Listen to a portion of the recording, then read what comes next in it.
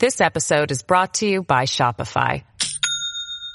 Do you have a point of sale system you can trust, or is it a real POS? You need Shopify for retail. From accepting payments to managing inventory, Shopify POS has everything you need to sell in person.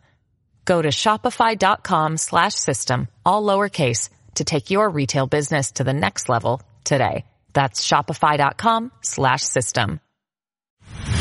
Feisty, fearless, and fair, telling all sides of the story. This is The Rita Cosby Show. Lovely Rita, meet a maid, nothing can come between us. When it gets dark, I tow your heart away.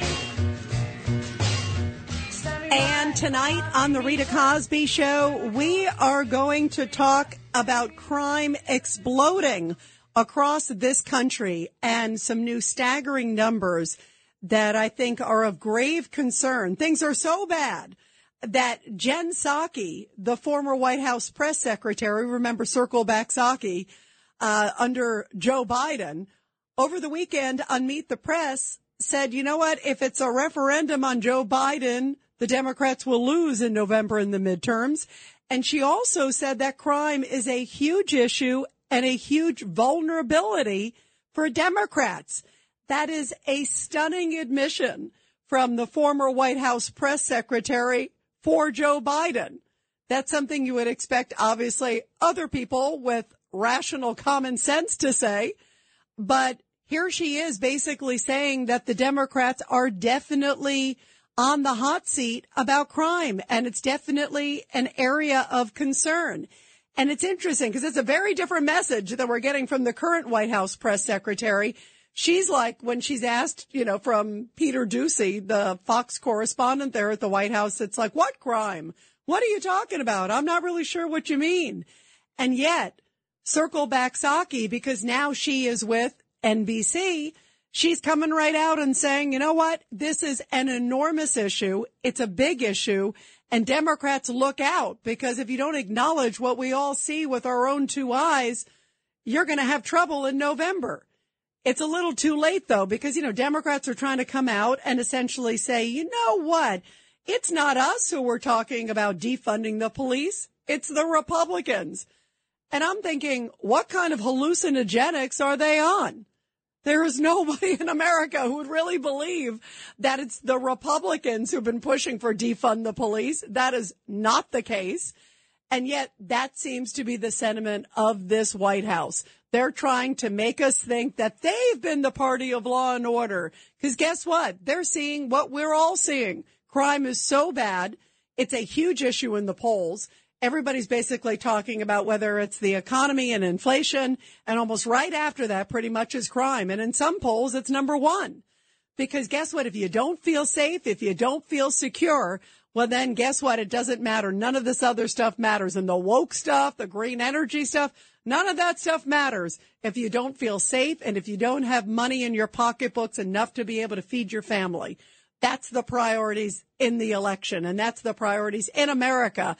And yet, if you listen to the Democrats, 99% of the time they're talking about electric cars, or they're talking about this, they're talking about that. Clearly, they want us to not realize how bad crime is, because it will definitely hurt them come the midterms.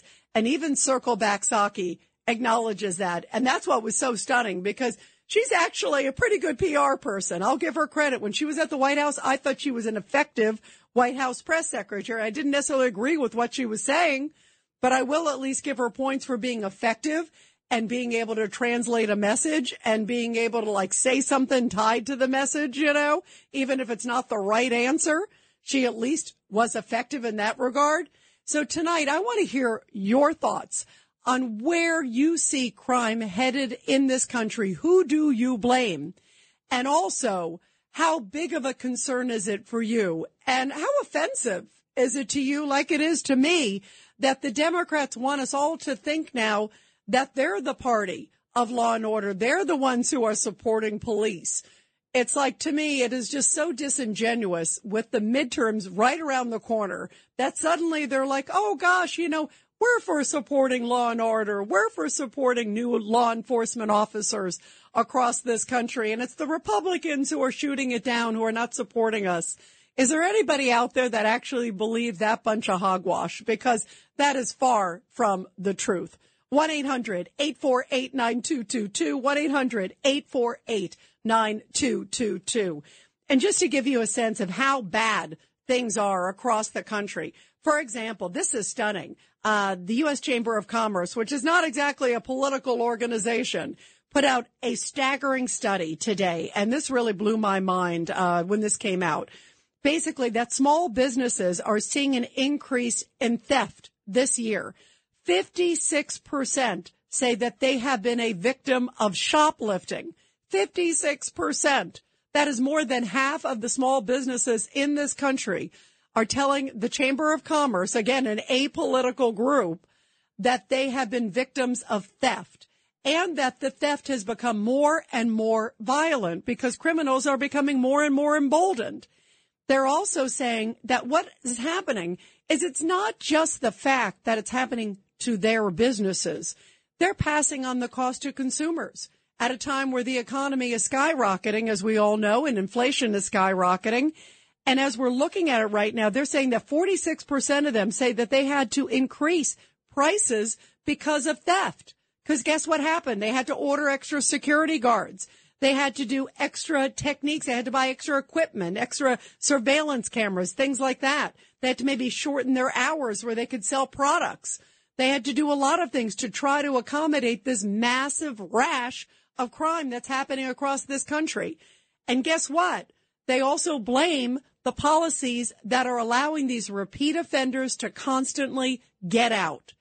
And to me, it's that revolving door that we're seeing over and over again that is contributing to this crisis. Because guess what? People who are breaking in, they don't get any penalty. They know in certain states that if they rip off less than $1,000, that they basically get a slap on the wrist. They don't even get a massive charge. They get basically, hey, come back to court whenever, no big deal. So it's that revolving door that's happening over and over again. So what do you contribute to the increase in crime that's costing all of us? And how are you going to run a small business these days if you have to worry about shoplifting and crime and robbery? I mean, it is unbelievable. Crime is so pervasive that I want to share this story that happened in New York City. This happened last week, and this happened during the UN General Assembly, guys, too. Here it is. It's in the morning hours on September 20th, and a 33-year-old woman ignores a homeless guy on a subway, and after ignoring him on the train, she gets off, right, on the subway. She gets off into a subway station in Queens, and suddenly the guy attacks her, starts engaging her. She didn't even have any engagement with him. He was just trying to talk to her on the train. She just kind of ignored him. And the video is unbelievable. You just have to see it. It is stunning. And basically, it's this 41-year-old guy, Wahid Foster, who then chases the woman off the train, attacks her near the subway entrance. And the shocking footage that you see shows him throwing the woman into the wall before repeatedly punching and kicking her on the ground. And at one point, there's a strap hanger, somebody who tries to help her, but the guy chases him away. The guy should have come back or gotten somebody else to help, too. I mean, that's a whole other issue, too. But yet, when you look at the track record of this guy, he had 7 prior arrests, including bus for assaulting another woman with a screwdriver, criminal mischief, robbery, larceny, the list goes on. And so what happens before, he goes before a judge on this recent case where you see it looks like he's beating the heck out of this woman who's just some innocent bystander who is ignoring a homeless guy who was bothering her on the subway.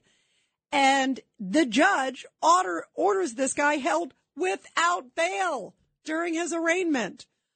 What is going on with these New York judges and what's going on with these judges across the country, these soft on crime judges that are just out of control and are feeding this system of lawlessness that we are all experiencing? It is outrageous and it is shameful.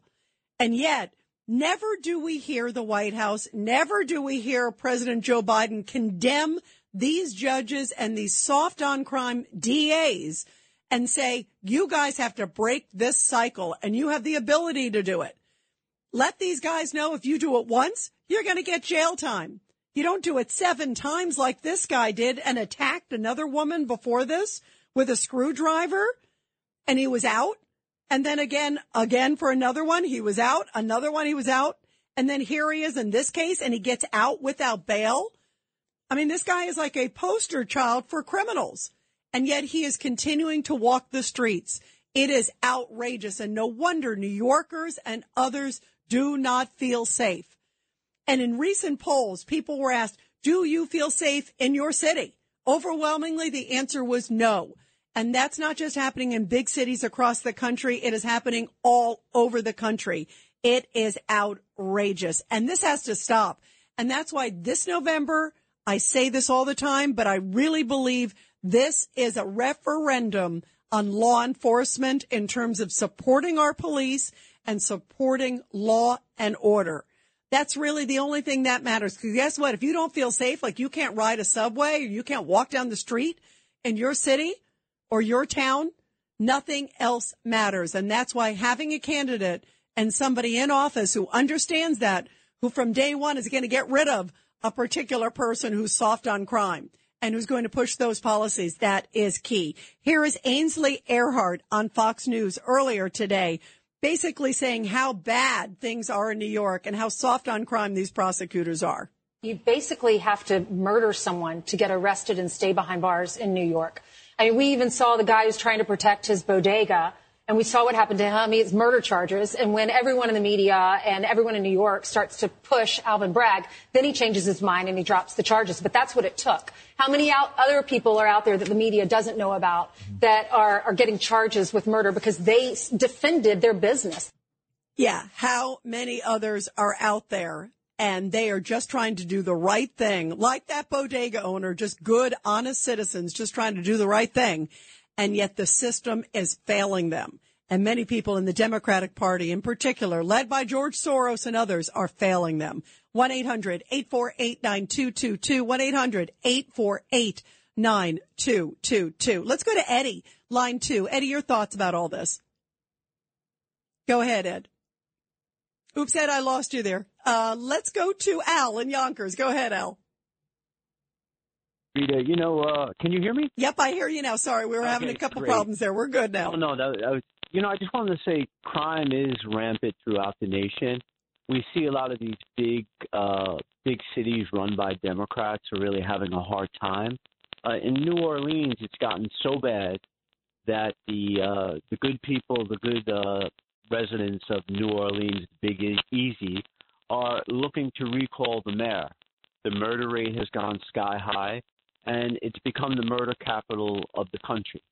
So this is the trend. That's what's going on, and it's a terrible thing. Yeah, it sure is, Al. It is an absolutely abominable thing. And just what you said, it's happening across the country. What do you attribute most of all this to, Al? I think a lot I attribute to soft on crime politicians. I attribute it to the president sending the wrong signal throughout the nation that he's really not on the side of law and order like his predecessor was, Donald Trump. So I think a lot of it starts at the top, and I attribute a lot of this to President Biden. Yeah, I do too. And I agree with you that right now things are just so open door for him. And the fact that they don't even concede it, that's another issue too. It's like, it's like if you have a problem, if you're an alcoholic, and if you don't admit that you got a problem, well, guess what? How are you going to fix the problem? You're never going to fix the problem. If your issue is something that is so, pervasive and so blatant that everybody sees it, like somebody who's like drunk at the party, but then the drunk says to you, oh, no, I don't have a drinking problem. Well, they're never going to get fixed if they don't even concede that they have any issues whatsoever. And that is going to be a major problem. First you got to say, hey, this is an issue. And then next you got to say, how do we address it? But they don't even want to concede that there are soft and crime DAs. They're ignoring it. And in fact, what they're doing is the opposite. It's almost like this deflection technique that we're seeing on so many levels. Like if somebody says, hey, what's your solution to crime? Well, our solution is get the guns off the street. That's what his solution is. They don't say that the solution to crime is to make more punishment for the criminals. They don't even want to talk about that. All they want to talk about is like criminal justice reform and making it easier for the criminal. But let's get rid of the guns, even from the legal gun owners. I mean, how is that a solution? It is not a solution, clearly, guys. And, they're pointing the finger in the wrong direction, and they need to start looking in the mirror. We're going to continue with your calls, everybody, after the break. 1-800-848-9222. And you are listening to The Rita Cosby Show. The Rita Cosby Show on the Red Apple Podcast Network. This episode is brought to you by Shopify. Do you have a point of sale system you can trust, or is it a real POS?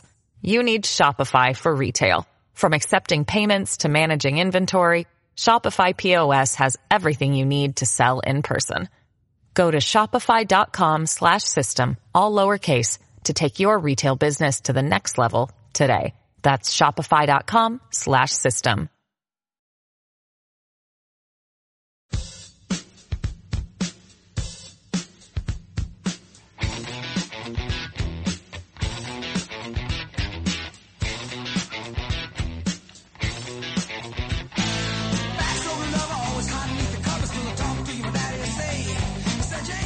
And walk this way, just come in the door and go out, because that's what's happening before judges with repeat offenders. It's like, oh, enjoy your day, sir. Just keep on going. Walk this way, walk out. And that seems to be part of the revolving door. Don't you love how I play off the lyrics? I try to every time if I can. But it is not a happy sight when you look at crime in America. And this is what Ainsley Earhardt, one of the hosts, of course, on Fox and Friends, said earlier today about this revolving door and what is to blame. We coddle these criminals. What do we expect? When the Democrats say no bail, when they say defund, dismantle, when they say reimagine, when they say release these violent criminals, we are coddling them. And that teaches them that you can go into a store, a Wawa, do whatever you want, and you're never going to be pressed. Charges are never going to be pressed against you. Look in California, San Francisco. We saw all those beautiful stores that are robbed, and they walk out. As long as they don't take $1,000 worth, they're free. It is a scary situation. And she said crime is so pervasive, it sadly may start affecting many more Americans. And that's when she believes even Democrats will start complaining. Take a listen. What about the boy who died, who was run over by the car because he was allegedly because he was a Republican? The mom and dad had to bury him, and they said, we will miss you every single day. And the guy is walking the street who does this. You know, this is what we hear time and time again. And one day it's going to be your child or our children. And that's what I worry about. We live in New York City. I have to think about that when I go outside with my 6-year-old. Yeah, how scary is that? In major cities across America, that is what is going on. Let's go to line 5. Let's go to Jeff. Jeff, your thoughts about all this? Hi, Rita. Thanks for taking my call. You know, I watched that video, and it's disturbing because then you watch them interview Ms. Gomez. I was choked up because that's somebody's daughter, and then I'm like, this poor girl, and her husband was on the air. This poor guy is mortified. They just beat his wife. How do you beat somebody like that? I don't understand. And by the way, Jeff, you're talking about the woman who was attacked right on the subway, yes, right? Oh, it's horrible. Yes, Rita. She was going to work in Jamaica. I think she was going out to the airport. So she got off the subway and she was going up to the air tram to take the air tram to JFK. Now, if you know anything about that area at night, that's the worst neighborhood in Queens. The Jamaica station right there is absolutely the worst. Now, here I am pro-cop. I'm for all the cops. But there wasn't one cop up there in that bad neighborhood at night that poor girl had to get beat. And then the poor dude that went to intervene, he walked away. You know, I would love to have Bo Dietl or Curtis come around the corner and pummel the living hell out of that guy. That would have been perfect. You know, I wish I was a tough guy because I'd go stand out there and look out for people. But you know, you can't be a one-man army. No, but I do wish he could have done something. You bring up a great point, Jeff, because apparently the guy kind of warded the attacker scared off the other guy who tried to intervene and chased him away. I guess my question is, and I don't know the answer, did he finally go get help or what did he do? I hope he didn't just walk away and then leave it at that. It is a hard situation, but I wish he had intervened a little bit more, even though it might have been extremely dangerous for him. But you brought up the most important point. Why are there not police officers in bad areas? And unfortunately, almost every area, sadly, is a bad area. That's part of the problem, that there's so many areas that are so bad in almost every major city in this country. And that's why we need more law enforcement, not less, compared to these loony kazoonies like on the squad who are out there saying, oh, we got to cut off police. We got to, defund. It's overreaching. It's this. Are you kidding me? There are nuts like this homeless guy who never should have been walking the street to begin with. That's the other thing. You look at this guy's track record. He had 7 prior arrests, including bus for assaulting a woman with a screwdriver. I mean, clearly the writing was on the wall that this guy was a menace to society. And at some point, these bleeding hearts that sit there and say, oh, we got to give somebody a chance. What about this woman who deserved to have a chance? And suddenly she just gets attacked by a guy who was bothering her, a homeless guy. That's like, sadly, almost every single minute in New York. There are so many homeless people in major cities across this country, and Democrats got to realize it's time to get tough. This is the Rita Cosby Show on the Red Apple Podcast Network. The Rita Cosby Show presents Back the Blue.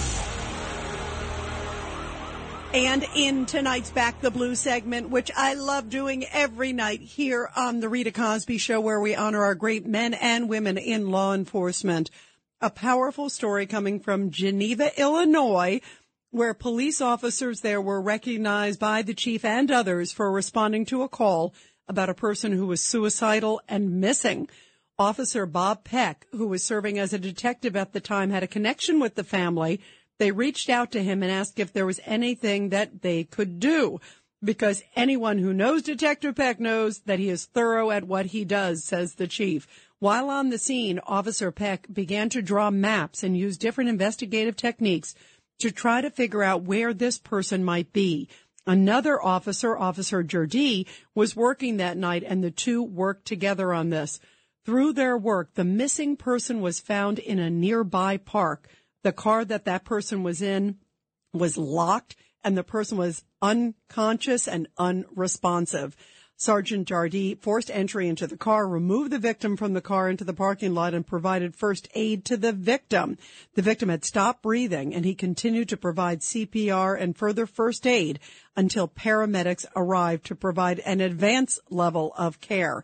And due to their intervention, these two officers helped save this person's life. The person survived, was treated, and released from the hospital.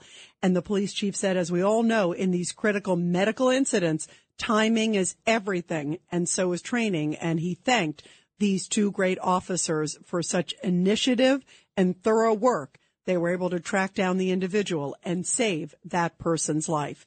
It just shows how difficult and how emotional and how tough often the job is for our law enforcement, and how we need more of them, as we've been talking about here on the show, because of rising, skyrocketing crime rates across this country. Well, we were talking about the number of small businesses that are experiencing shoplifting. It's an interesting number because it just came out from U.S. Chamber of Commerce. 56% of small businesses have been victims of shoplifting this year. And this is what the head of the U.S. Chamber of Commerce said earlier today about these types of crime. Our friends at the National Retail Federation just did a survey. 82% of retailers say just in the last year, these crimes have gotten more pervasive and more aggressive and more violent. Right here in D.C., the Starbucks at Union Station closed because they couldn't keep their employees safe. I mean, I don't know why we're not demanding more action on this. Absolutely. And case in point, a case that happened in Philadelphia area in one of the suburbs there. This happened over the weekend. About 100 teens suddenly swarmed onto a Wawa convenience store. They left a nearby skating rink. Then they ran into the store. It's one of those flash mob scenes. The video is amazing. You see them like taking everything off the racks, toppling everything, destroying the property. Luckily, nobody was hurt, but the damage was severe. And how is that Wawa business going to be able to continue? And guess what? Listen to what the head of the Chamber of Commerce has to say about those who perpetrated this crime on this innocent business owner. Take a listen to this one. Not one of those kids was arrested. The police showed up and not one of those kids. Not a single one. You're right about that. No, not a single one. And, you know, we're hearing about it all over the country, right? This is a crime that is impacting small businesses. We just had a poll. More than 50% of small businesses have been a victim of shoplifting this year.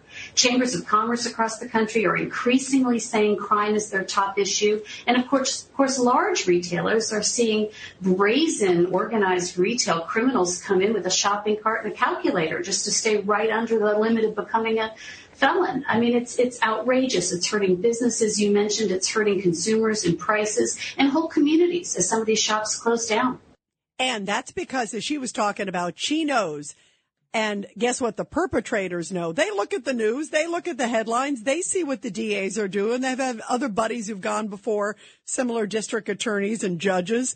And so they see, okay, gosh, if I can take less than $1,000, then it's not considered basically a crime, and we'll just get a slap on the wrist. And you heard just what the head of the Chamber of Commerce said, that now there are 40 states that are increasing their threshold to create something being a crime. Isn't that amazing?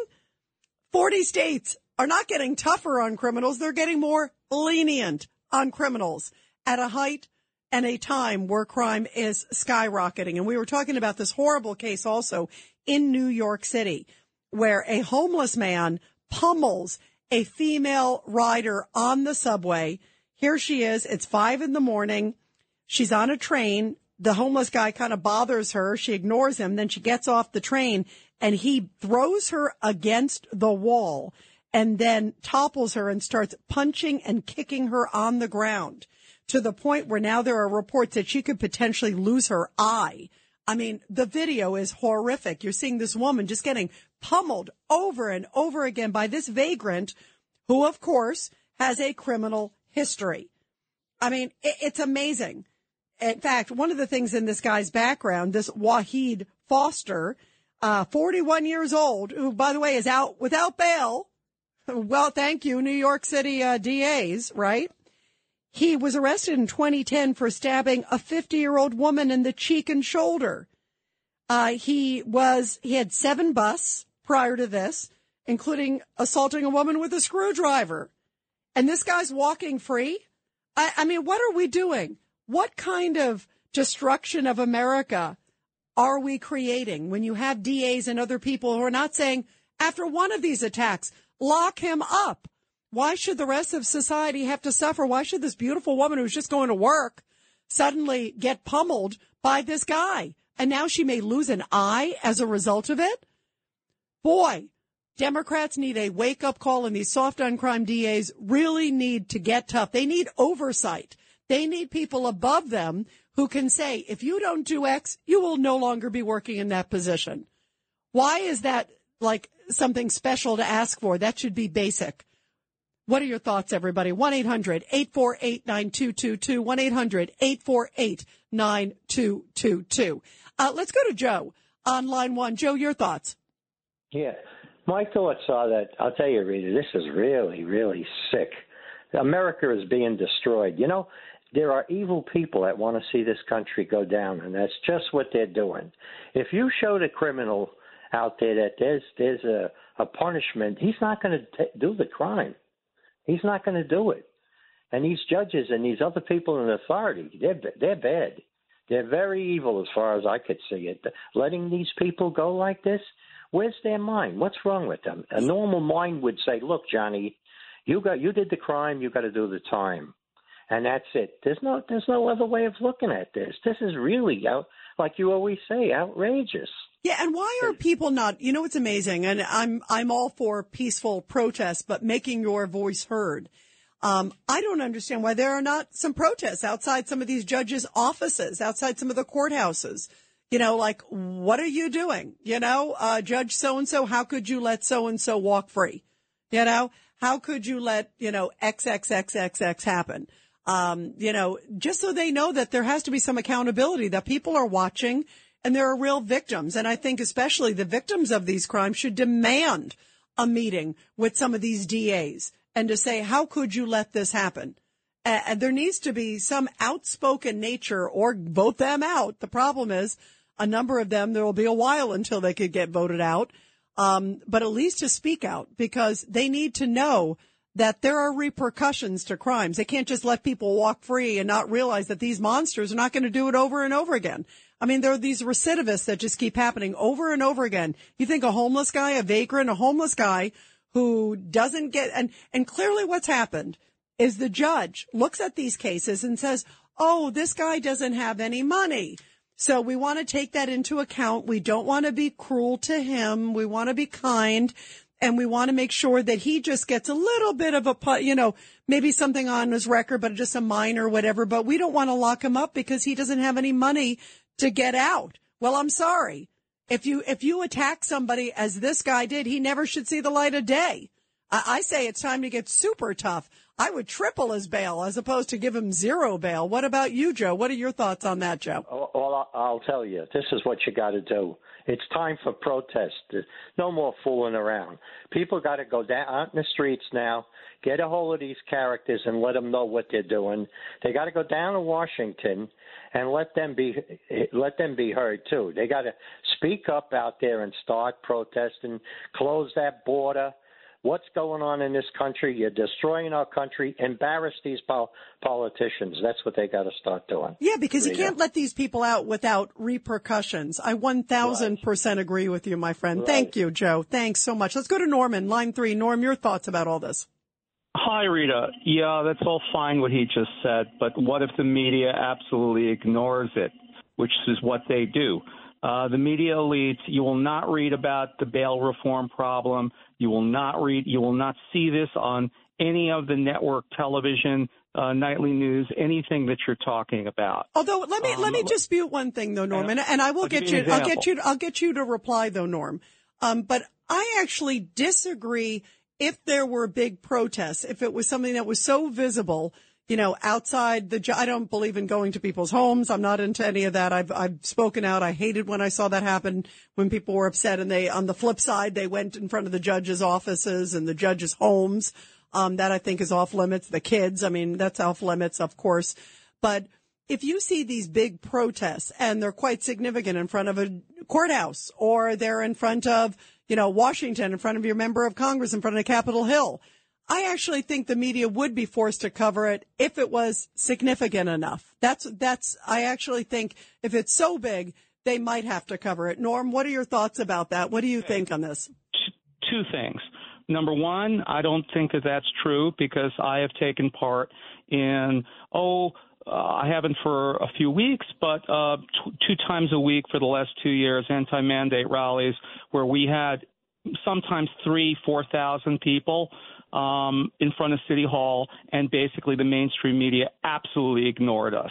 Meanwhile, 5 people from BLM go through some parts of Maspeth, Queens, and boom, they were on every news network. That's my first example. My second example is I saw something this morning.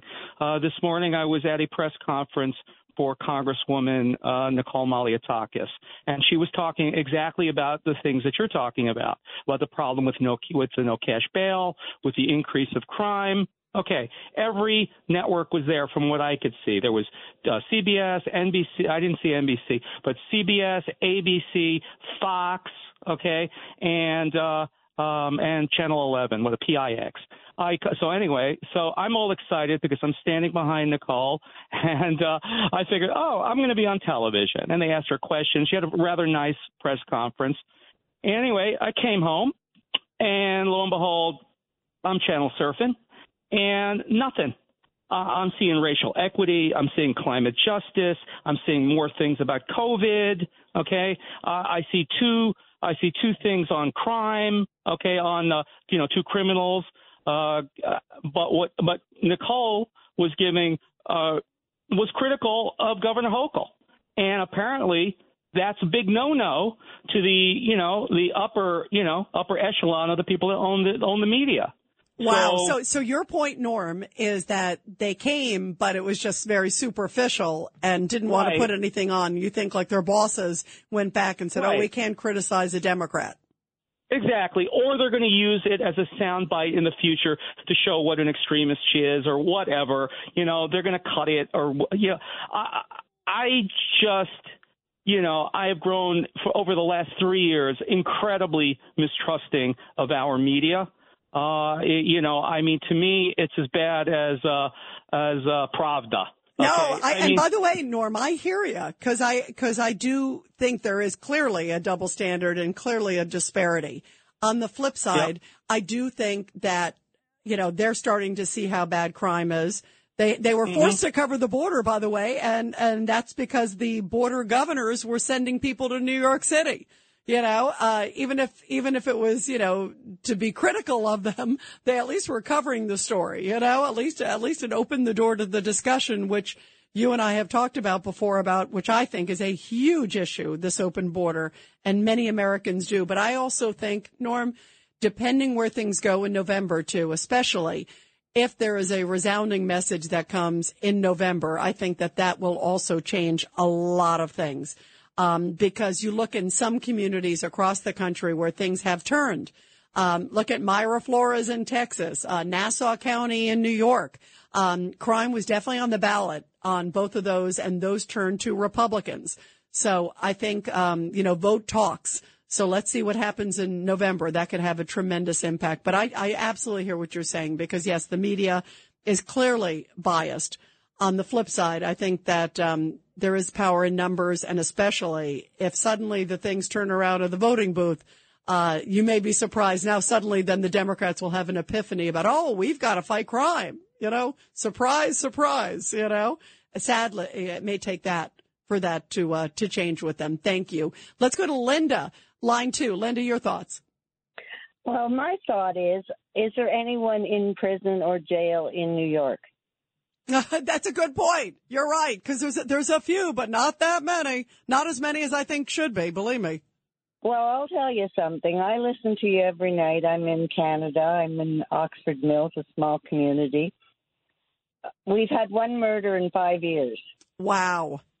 And the murder was in a health unit, somebody that was not well.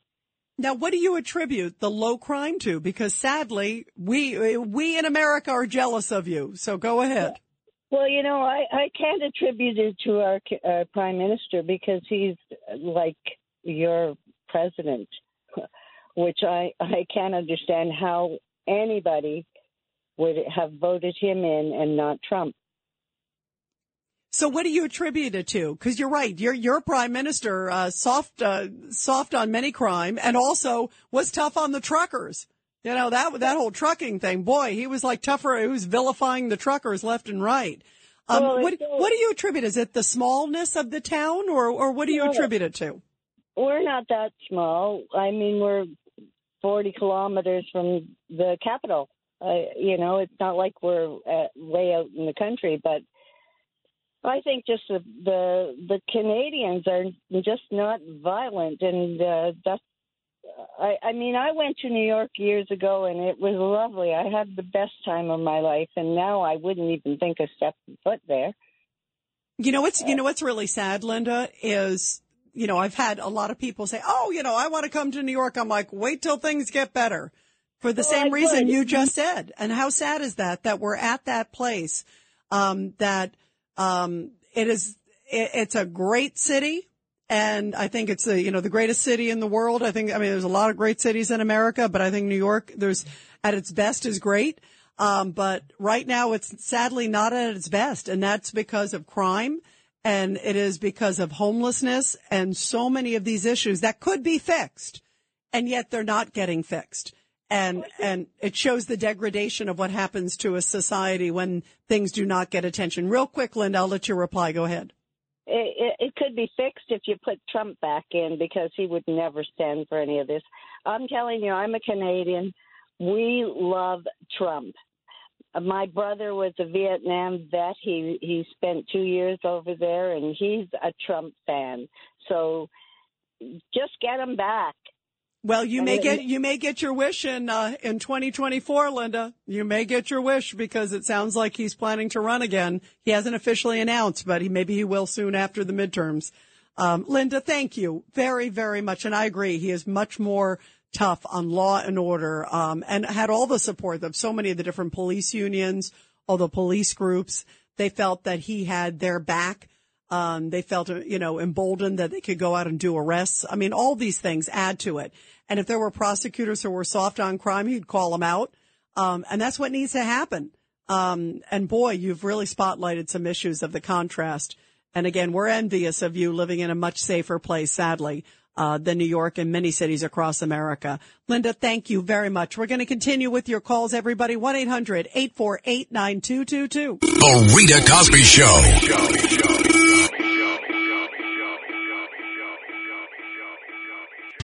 If you own a vehicle with less than 200,000 miles and have an auto warranty about to expire or no warranty coverage at all, listen up. CarShield has a low-cost month-to-month vehicle protection plan that covers more parts than ever. Visit carshield.com/audio to find out how you could pay almost nothing for covered auto repairs. Drivers who activate this vehicle protection today will also receive free roadside assistance, free towing, and car rental options at no additional cost. Get your free quote today at carshield.com/audio. That's carshield.com/audio.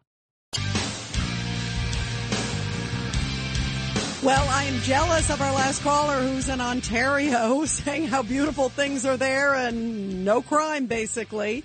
A far contrast to almost every city in America. And things are so bad that the CEO of McDonald's, one of the biggest companies by far in Chicago, was at an event the other day. This was last week. And this is how he described crime in Chicago. Take a listen. Everywhere I go, I'm confronted by the same question these days. What's going on in Chicago? There is a general sense out there that our city is in crisis. It's more difficult today for me to convince a promising McDonald's executive to relocate to Chicago from one of our other offices than it was just a few years ago. And Mayor Lori Lightfoot of Chicago, as opposed to saying, how can we fix things so we can incentivize businesses like McDonald's, like a major employer? Wouldn't you want to say, gosh, what can we do to make them safe? No, she criticized the CEO, basically said he doesn't know his facts. Listen to the way she responded, this ultra-liberal Chicago mayor. What would have been helpful is for the McDonald's CEO to educate himself before he spoke. That is the most ignorant comment I've ever heard. In other words, he doesn't know what he's talking about. Have you seen the crime numbers in Chicago? They are through the roof. 1-800-848-9222. 1-800-848-9222. Let's go to Jimmy in Brooklyn, line 8. Go ahead, Jim, your thoughts. Yeah, I used to work with ex-convicts for several years. I supervised. I had murderers, pimps, drug dealers working for me. They're on work release. I wasn't a mafia don or anything. And I talked to them. I was able to talk to them and ask them questions, and they trusted me. They were pretty honest with me, like you wouldn't believe. And what did they say, Jim? We came to the conclusion, if they had gotten stopped and taken care of early in their crime career when they first were starting, it might have prevented them from going on further. What the liberals are doing in this country now, they're promoting crime. And once you get a taste of crime and a success and you get something for free, you start now on a path where a lot of these people end up being real bad criminals. That's, by the way, Jim, that's a great point, and you know it firsthand from talking to them. I compare it, and I think you'd agree with me, Jim, to like a child who puts her hand on a stove. And if the child gets burnt, maybe they're not going to put their hand on the stove again. But in the case of these criminals, they don't get burnt, so they just keep reoffending. Very interesting. We're going to continue with your calls after the break, everyone. This is the Rita Cosby Show on the Red Apple Podcast Network. This is the Rita Cosby Show on the Red Apple Podcast Network. I know your name is Rita, 'cause your perfume smelling sweet. Since when I saw you down on the floor. And if you thought our border was not a mess. You're gonna, after these new numbers that just came out, showing that unaccompanied minors under Joe Biden's tenure have peaked over 226,000. It's more than 140,000 this fiscal year alone. The year's not even over yet. And also that is just a crisis in the making, not only for the young people, but many of them also with criminal records. There are so many issues that are happening at our southern border. We're going to talk about that later on in the hour here on the show and get your take as more buses are coming to New York City and to other cities across America. And lots of sheriffs are speaking out and saying, you know what? They actually wanted to go to Martha's Vineyard. They actually wanted to go to New York City. They wanted to go to D.C. I don't know what the problem is. These are the people who are on the front lines, and they're saying it's not that big of a deal. And they're also saying bravo to Governor DeSantis and Governor Abbott for drawing attention to what is a obvious, huge, huge problem in America. Meantime, we're also talking about crime in America because these numbers are stunning. And things are so bad that we'll get to it in a moment because Circle Back Psaki made a big revelation over the weekend that everybody's talking about, the former White House press secretary, where she essentially admitted, yeah, crime is a huge problem. But first, here is Peter Doocy, the Fox correspondent at the White House, asking Karine Jean-Pierre, the current White House press secretary, basically saying, do you really think that cities across America, that they are safe? Look at the crime numbers. It's through the roof. And take a listen to this dodge and weave by the current White House press secretary. Listen to this exchange just a few hours ago. Does President Biden think America's big cities are safe? Can you say more? Well, we know that thefts and robberies are up about 20% in the first half of this year, so I'm wondering if he thinks America's big cities are safe. Are you talking about the New York Times story specifically? Or is that what you're referring to? The murder rate is still 30% above its 2019 level. They're all from the Council on Criminal Justice. So we've seen some high-profile examples of this. The Washington Commanders running back was being mugged. He got shot. Karen Bass, member of Congress, had her house robbed. These are high-profile people. So should everyday Americans who are not in the public eye feel safe? So I'll say this. That same story also stated that the crime is complicated and multifaceted. Look, this is a president who has secured historic funding to make sure that law enforcement has what it needs, especially, and he was able to do this in the face of opposition from Republicans. That is the most outrageous statement I have ever heard. This president has secured historic funding for police after all the slamming and detrimental behavior of many people in the Democratic Party, including this president who said, oh, yeah, defund early on. Remember when he was campaigning? He had said it in a podcast. It's on video. You see it. There's clear as day. And then you got his vice president who was bailing out protesters, looters, criminals who were like destroying police stations and businesses and beating people on the head. She was bailing out people through the Minnesota Freedom Fund during the Summer of Love protests. You know, I say it facetiously because it was far from love, you know, and yet, this president, they want us to believe that this president has done more for law enforcement, and it's been in opposition to Republicans. Is there anybody out there that actually believes this? This is the most, I think, unbelievable rhetoric. And again, I wonder, what is she on? Is she on some sort of drug? Because she's clearly not seeing reality, nor is this White House, if they believe even 1 second of that. And I don't think they do. I think they're just trying to do any kind of spiel that they can do, because they know it's an election year and they know that crime is a major issue.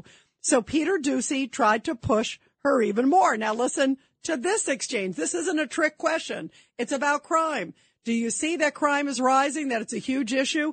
It's like, yeah. Even a 1-year-old could figure it out.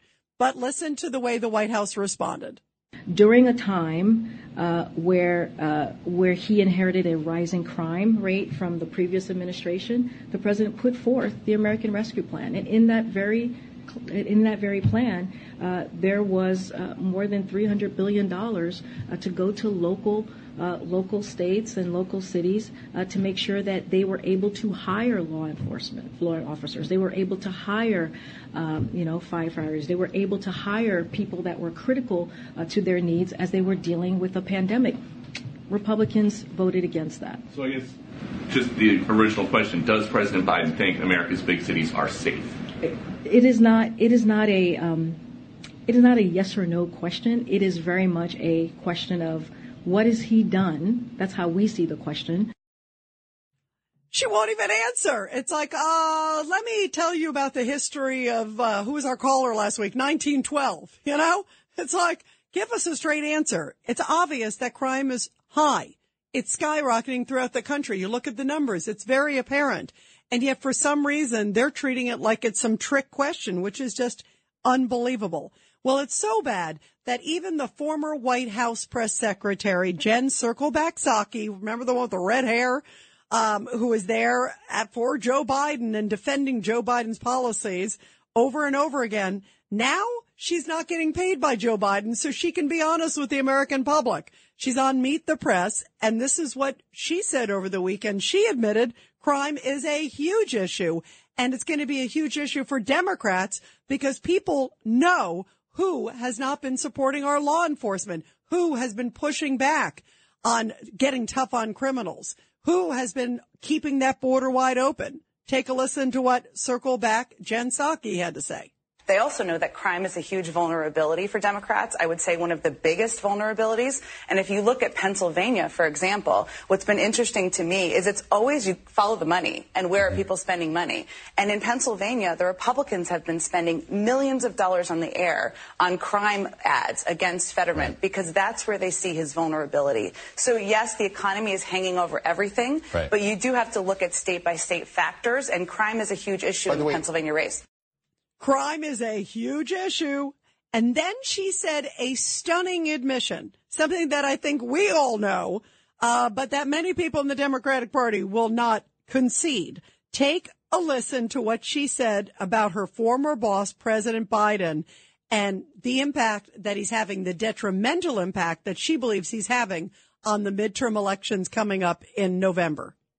I think that Democrats, if the election is about who is the most extreme, as we saw, Kevin McCarthy touch on there with Marjorie Taylor Greene, I'll say her name, sitting over his left side, then they're going to win. If it is a referendum on the president, they will lose, and they know that. If it's a referendum on Joe Biden, they will lose. Coming from his former White House press secretary, his former spokesperson, that's a stunning admission.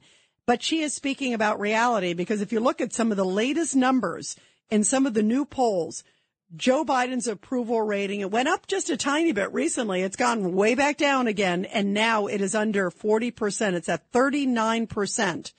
And if you look at some of the latest polls, again, it's economy, it's inflation, it's crime, it's border. And many people are saying that this White House, this party seems completely out of touch. And in fact, so much so, this is interesting, 35% of a group that was asked, essentially, would you want to see a replacement for Joe Biden as the 2024 nominee? And it's not certain he's going to run. Remember on 60 Minutes recently, he was like, oh, that remains to be seen. He was being honest, I think. I don't know if I'm going to run again or not, or if they're going to let me run again. I think that's what he was basically insinuating on 60 Minutes recently. Well, now a new poll by ABC that just came out essentially says of Democrats and of Democratic-leaning independents in a poll that they did. And they're not exactly like conservative media, if you will. This is Washington Post, ABC News poll. Only 35% said they would prefer Biden for the nomination. 56% say that the Democratic Party should pick somebody else. Not even saying who it is. Anybody but Joe, basically. And so to Jen Psaki's point, that is why the Democrats are so hard charging, trying to go after Donald Trump and anything that they can try to deflect from crime, anything that they can do to deflect from the border, anything that are real issues. Things are so ugly, and I think they're going to get uglier between now and Election Day in November. Take a listen to what Hillary Clinton said last week, comparing Trump and his supporters to Hitler. This is outrageous. Take a listen. I remember as a young student, trying to figure out how did people get basically drawn in by Hitler? How did that happen? And I'd watch newsreels and I'd see this guy standing up there ranting and raving and people shouting and raising their arms. I thought, what's happened to these people? Why did they believe that? You saw the rally in Ohio the other night. Trump is there ranting and raving for more than an hour, and you have these rows of young men with their arms raised. I thought, what is going on? So there is a real pressure, and I think it is fair to say we're in a struggle between democracy and autocracy. Wow. Like Hitler versus not Hitler, sort of how Hillary Clinton's phrasing it. I mean, to me, anytime you start invoking Hitler, which, first of all, is so outrageous, and it's such a, disgusting exaggeration of Trump at a rally, that to me is so inappropriate. It's shameful. It just shows how desperate and how dirty and how ugly things are going to get, because they know that if they can try to make Trump the topic and take the focus, anything but talk about crime, anything but talk about border, anything about and don't talk about these soft on crime DAs or our criminal justice reform or any of these things. They're trying to do anything they can from deflecting. Oh, what bad economy? What do you mean? I think they think that we're all stupid and we don't see what's right in front of us and what our wallets feel every single day. 1-800-848-9222, 1-800-848-9222. And you are listening to The Rita Cosby Show. Let's go to Christopher in Vermont on line 1. Christopher, your thoughts about this? Yes, Rita, God, I absolutely adore your voice. Is just absolutely so delightful. I can't imagine that woman in Canada being a Trudeau fan and a Trump fan. That's kind of a dichotomous. Actually, she was not a Trudeau fan. She was pointing out that many people are there, but she said that she was not. She sounded like she very much. Yeah. No, I wanted to clarify that. I heard her wrong. Yeah, she was talking about the fact that he's still in office. I had an idea about this. These DAs, these prosecutors who will let these people out of jail without any bail or anything else. Why aren't they charged with accessories after the fact when these criminals that they let back into society and then they go and do criminal deeds? Why aren't these prosecutors and DAs, why aren't they charged with accessories? Well, it's an interesting point. Obviously, it's a little difficult because they are public officials and they're not the ones obviously committing the crime. The other ones are. But I hear what you're saying, that maybe there's some way to keep them accountable. And especially when some of these cases are just so unbelievably blatant. I mean, to me, it is just unbelievably shocking when I see just a repeated pattern that anybody with half a brain, if they saw some of these people come before them and you see that they're clearly a repeat offender. I mean, sometimes you don't know, but in most of these cases, it's like a blaring neon sign that this person is a menace to society and shouldn't be out and is a repeat offender and part of this enormous revolving door. And so to your point, I wish there was some way that we can hold them accountable. Maybe there's some sort of system in place or a track record. I would be curious, what could be interesting, and obviously we can't necessarily technically, all you can do is vote them out. But maybe there's some sort of system that could be out there. It'd be interesting if there's some sort of, a system that's tagged in. Okay, well, this person let these 30 people out. So you really know exactly who is doing what on particular cases, what the decision was. You see the pattern and you know who are the worst offenders with going soft on criminals. There should be some sort of way to keep track of it to the degree that we can hold them accountable. The only way really is the voting booth. But that's an interesting point, Christopher, very, very much. Thank you very much, and I love your call. Let's go to Mike, line 2. Mike, your thoughts about all this. How you doing? Hey, Mike, we're losing you. Come close to the phone. Yeah, hello. You hear there me? Now we hear you. Great. Go ahead, Mike. Okay. I knew you were there, my friend. Go ahead. If we want our state, New York, to be as low crime as Florida, Texas, and a lot of the Carolina states, and many of the states that have conceal and carries, they say that if you don't have a felony, you can receive a conceal and carry. That's why these states don't have crime. So the one that's in charge of this is Governor Hochul. It's not the mayor. It's not nobody. It's not the DAs. We're going after the wrong people. Governor Hochul is laughing her butt off right now.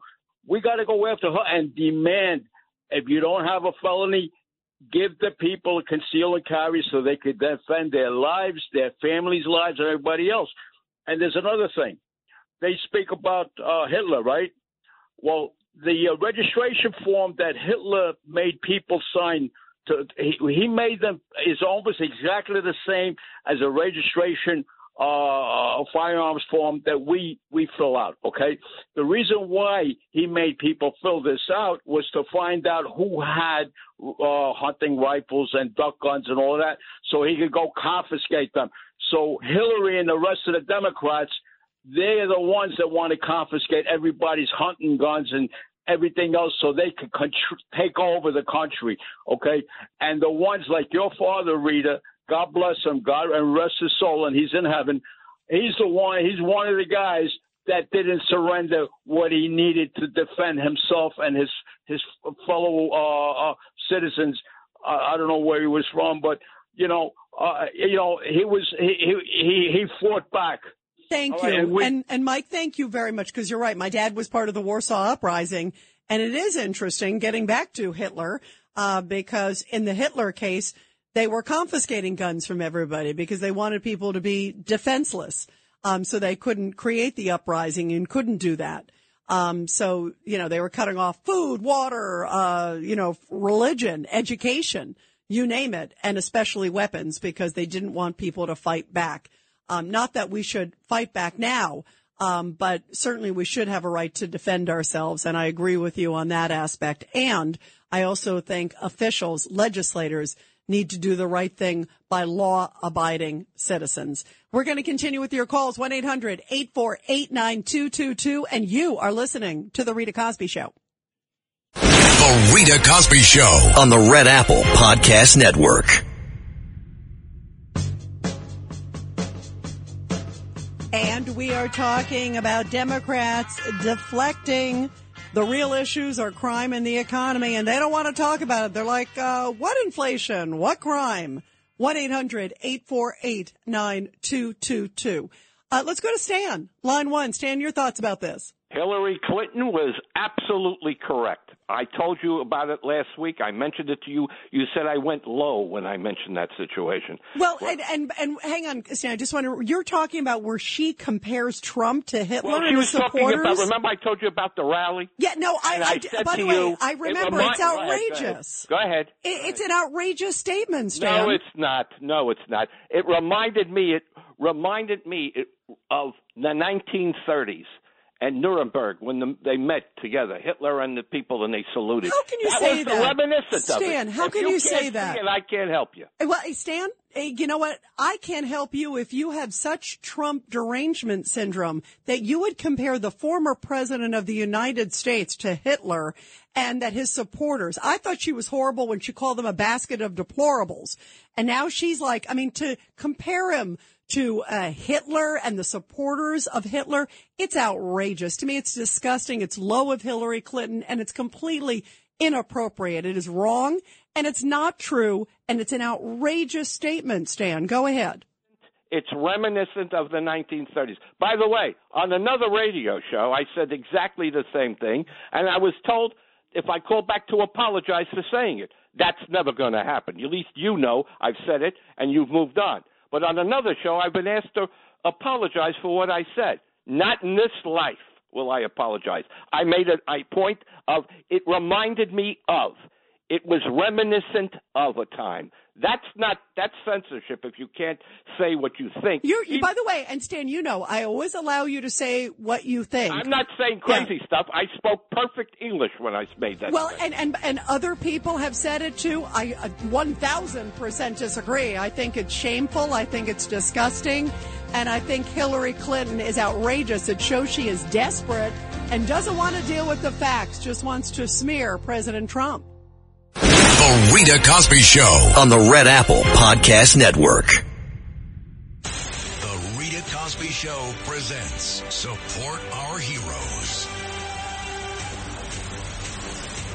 And in tonight's Support Our Heroes segment, which I love doing every night here on the show, where we honor great veterans and, of course, also their families. A beautiful story coming from Owensboro, Kentucky, where a 98-year-old Army veteran was honored at a special ceremony Saturday morning in Owensboro to mark the recent award of the Congressional Gold Medal to the Ghost Army. The Ghost Army is the secret World War II unit that used creative deception to distract enemies on Europe battlefields. Army veteran Kenneth Miller was presented with a copy of the bill that was passed by Congress and signed by the president earlier this year. Now, Army veteran Kenneth Miller served in the radio deception arm of the 23rd Headquarters Special Troops, also known as the Ghost Army. The story of this unit was kept secret until after the war and only became declassified in 1996. The president of the Ghost Army Legacy Project said the Congressional Gold Medal Award is a long overdue recognition of the dangerous and heroic exploits of the Ghost Army, which is credited with saving thousands of lives during the war. And how beautiful that these guys, again, many of them now in their 90s, even some older in 100, 101, 102, that they are now being recognized for their incredible service during World War II. And we are talking, of course, about crime in America. So many problems in America, the border leaking like a sieve. And yet, it seems like the Democrats, all they want to do is smear. And later on this week, they're going to talk about January 6th. There's another January 6th hearing. I say it's like the 6,904th edition of the January 6th committee coming right before, of course, the midterms. Because anything they could do to make the focus on Trump, make it on this, make it on that, they can't make it on the issues of this president. And a stunning admission came this weekend, none other from Jen Psaki, of course, the former White House press secretary who was there up until, a little bit ago. She left and now she's at NBC. So now there she is. And she was asked, what do you think about the upcoming election? And this is an amazing admission because remember, she's a lifelong Democrat, a diehard Democrat. And even she realizes that Biden is not doing a good job and that voters do not believe she's doing a good job. And that if November is about Joe Biden and his track record, which usually is the case. It's usually a referendum on the sitting president, even though he's not on the ballot, but obviously his party is, that the Democrats will lose. That is a stunning admission from someone who's a diehard Biden supporter. Take a listen again to what she said over the weekend. I think that Democrats, if the election is about who is the most extreme, as we saw, Kevin McCarthy touch on there with Marjorie Taylor Greene, I'll say her name, sitting over his left side, then they're going to win. If it is a referendum on the president, they will lose, and they know that.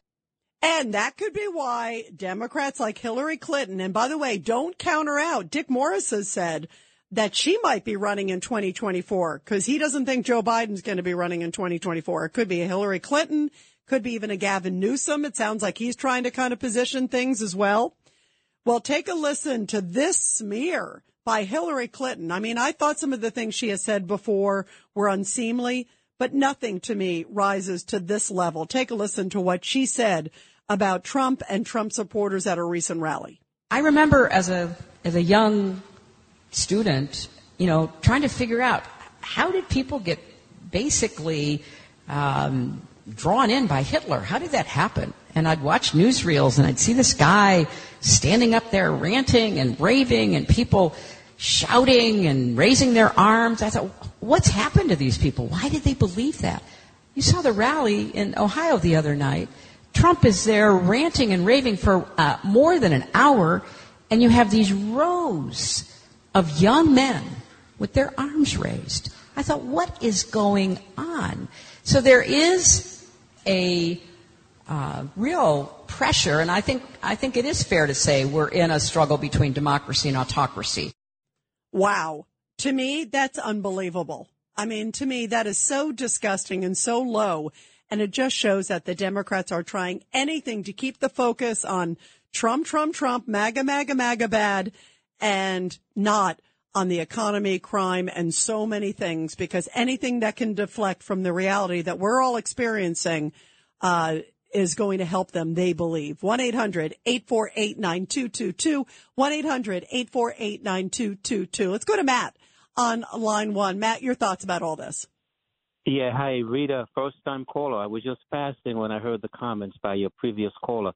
Rita, I'm a former Democrat. I'm an immigrant from the Caribbean, and I from my observation, the Democrat white liberals are responsible for killing the black community. It is a benign destruction of the black family.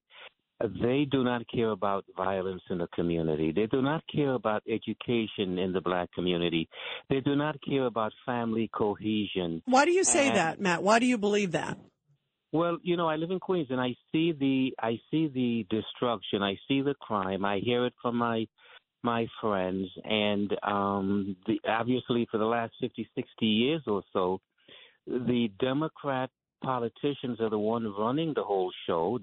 On the local level, they're not doing anything constructive to help the black community, and unfortunately, a lot of the black leaders are falling in line for this stupidity, this illogic, this anti-historical scenario, as was echoed by Hillary Clinton. There is a lack of history, and obviously they're trying to blame Trump, but you don't have to necessarily like Trump, but look at the constructive things he's done, especially in the area of economic zones, and this is what we have to look at. Right, and by the way, Matt, that was one of the things I was thinking of, too, is that indeed, you know, he was big into helping, inner cities, and big into helping African American communities, Latinos communities. I mean, you could see that the income rose under him exceptionally in both of those groups.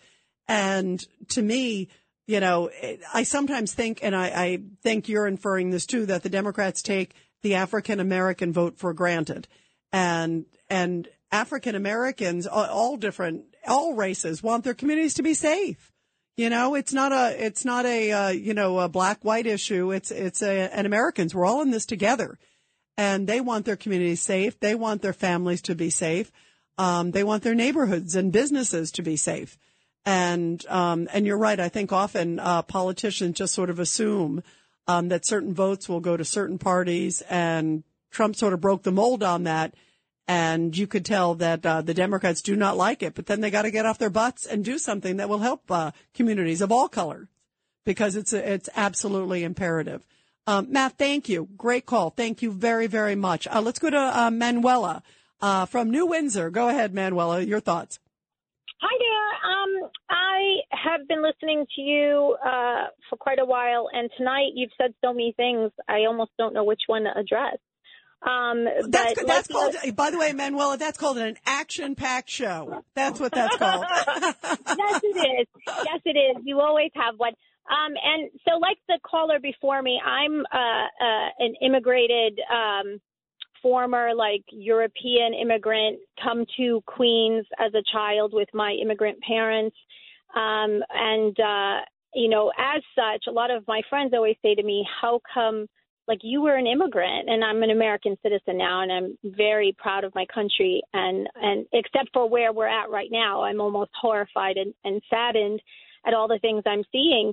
And, part of with the whole flow over the border, I mean, back when my family came and we brought over some of my relatives, most of my life I lived here without any family, you had to sponsor family to come in. They had to wait in line. It took 12 years for my grandparents to be able to come and visit us for the first time.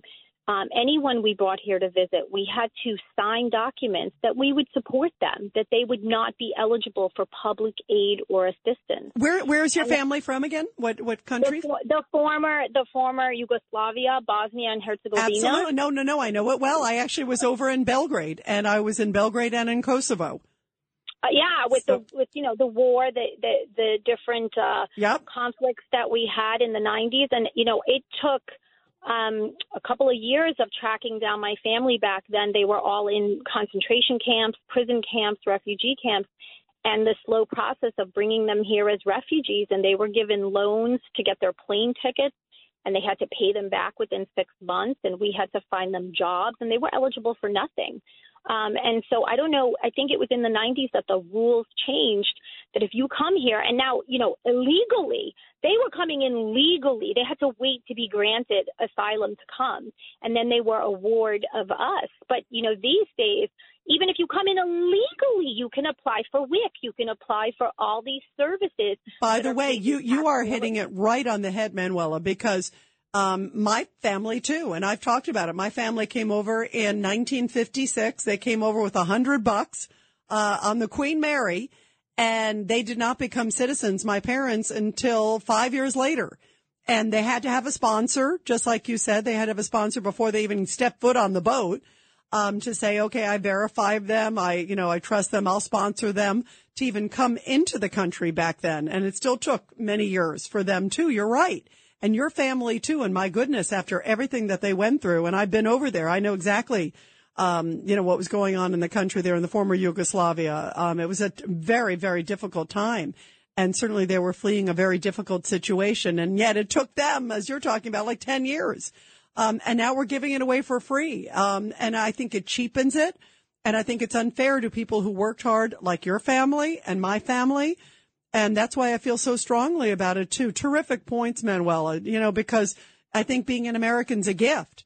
And I think, you want people to feel like they have to work for it. And you want the people, good people like your family, deserve to be in here. And yet the people who are just kind of coming through and not even vetted, that to me is a whole other issue. Let's go to Steve in Jersey City, line 1. Steve, your thoughts. Rita, I'd like to give a little rebuttal to Stanislaw.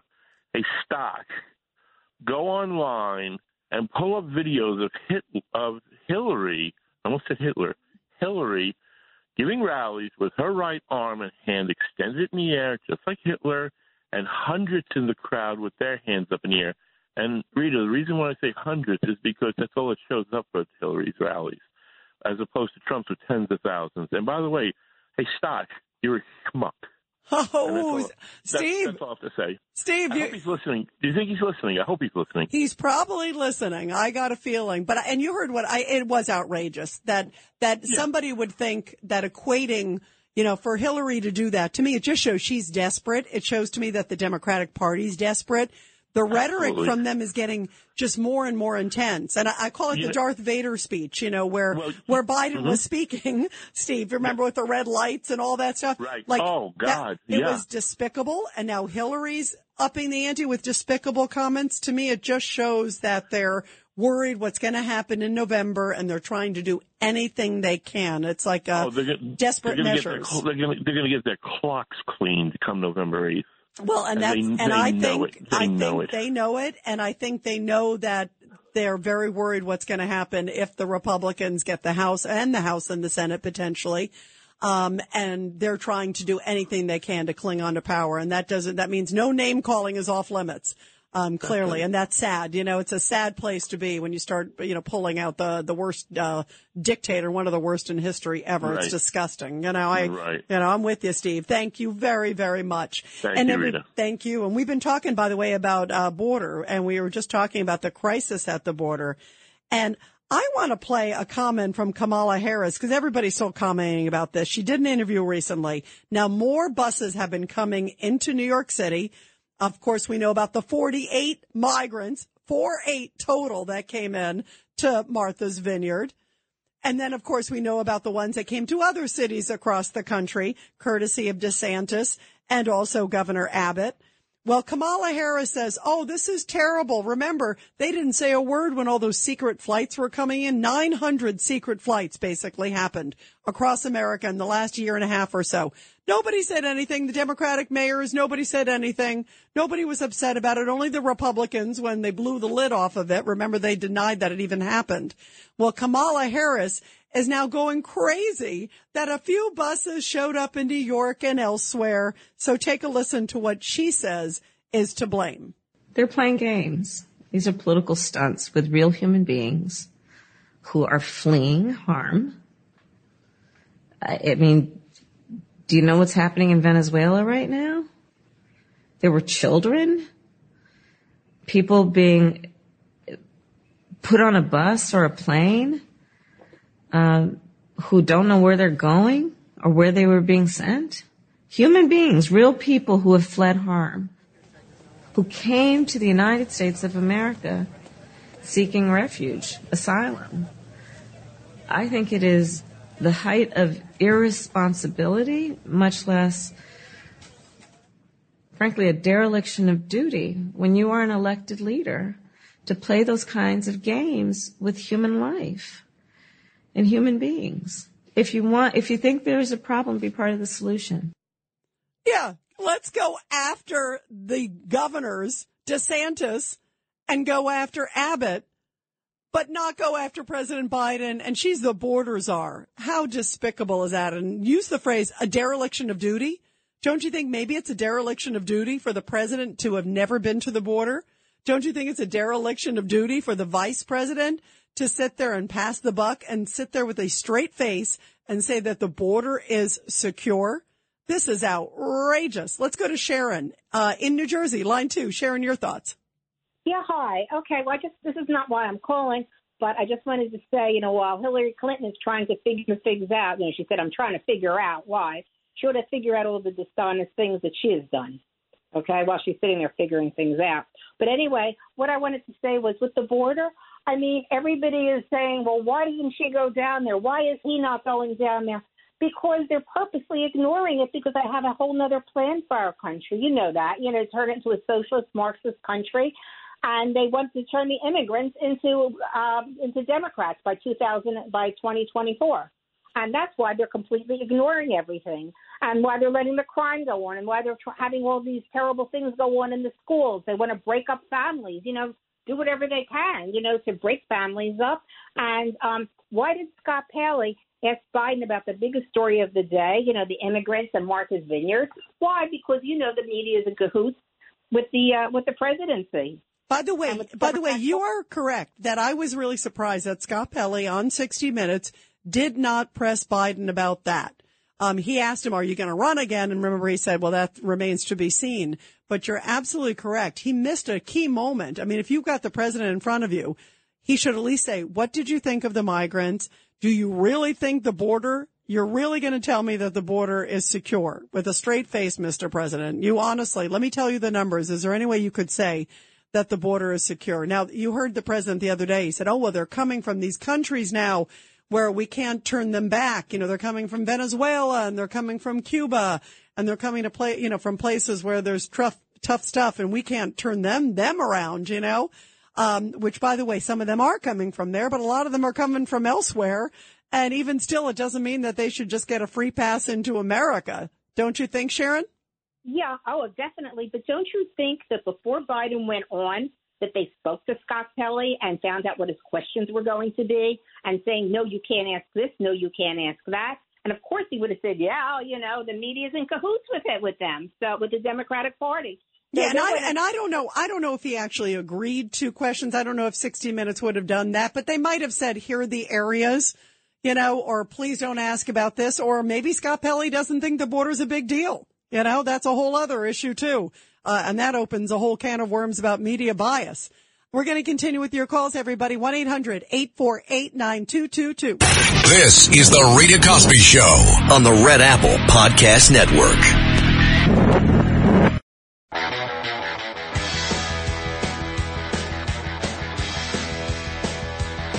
And you are listening to the Rita Cosby Show. We're talking about crime in America. Democrats are saying, what crime? What do you mean by that? And also we're talking about the border. They're like, no, it's secure. I think they think that we are just all stupid. It really is stunning. 1-800-848-9222. Let's go to Eddie. Line 4. Eddie, your thoughts about crime and the border. Hello, Rita. How are you? My sister, my Polish-Danish sister. How are you? I'm doing very well, my friend. I'm doing great. How you doing? You always say I love when you call. Please don't mute me. I got a lot to tell you. And you know what I am? I'm the mirror image of Stan. The border, the only thing that's secure right now, Rita, is my front door. I locked it. My sister at 148 West 75th Street in Manhattan moved because they couldn't take it anymore. They had to get out of Manhattan. Wow. Where Rudy Giuliani had his son as he grew up. And I want to ask you, what do you think about this, Rita? I call it bizarro world. Yeah, I do too. I do too. It's like alternate universe that it's clear there are so many people leaving, Eddie, from cities like New York and major cities across the country. They're all saying, I mean, things are so bad, by the way, Eddie. One of the stories that I think encapsulates it is Gavin Newsom, who I think is probably going to try to run for president on the Democratic side, the governor. Things are so bad. By the way, his, parents, his in-laws, during COVID, they were so fed up with everything. They were in Florida. It turned out he didn't want to admit it, but they were in Florida. I mean, it's like, it's this alternate universe, but they don't want to admit it, Eddie. We have this great liars, and somehow I think that, maybe the aliens have taken over our government. Joe Biden, he's a vessel without a soul right now. He really is. And what you see and what you hear, Joe Piscopo, a friend of mine, who I should be in Venice right now because they went to Italy. Something happened in my life. I couldn't get there. Joe said, he goes, you never know what we're going to wake up to tomorrow morning. It just gets worse. It does. No, I agree. I hear you. And I love Joe too. He is so fantastic. Let's go to Ernesto, Jersey City. Ernesto, your thoughts? Okay, my thoughts are this. On the border and immigration, sure, I understand these people are illegally here. But let's not get crazy about them being the perpetrators of crime. The native-born Americans, look at what's happening in New York City. They're all Native Americans, And they're, No, but what do you make, Ernesto, of the hypocrites? The fact that the Democrats, they get 48 to Martha's Vineyard and they're going crazy. They are racist and hypocrites, and Martha's Vineyard proves that. They kicked out my fellow brothers and sisters, Latino brothers and sisters from there. No, that's an interesting point because, they get 48 of them. They're upset.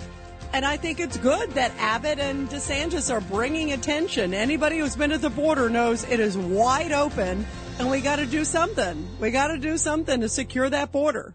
The Rita Cosby Show on the Red Apple Podcast Network. This is Greg Kelly for Priority Gold. What does it mean to be America's precious metals dealer? It means that you're in touch with the hearts and minds of those who love this country, value our freedom, and want to protect the future. Priority Gold is that precious metals dealer. They've helped thousands of Americans back their retirement with solid gold and silver. Call Priority Gold at 888-506-6439. Receive free shipping, free storage, a free investment guide, and one of the best purchase experiences in the industry. Call now or go to PriorityGold.com.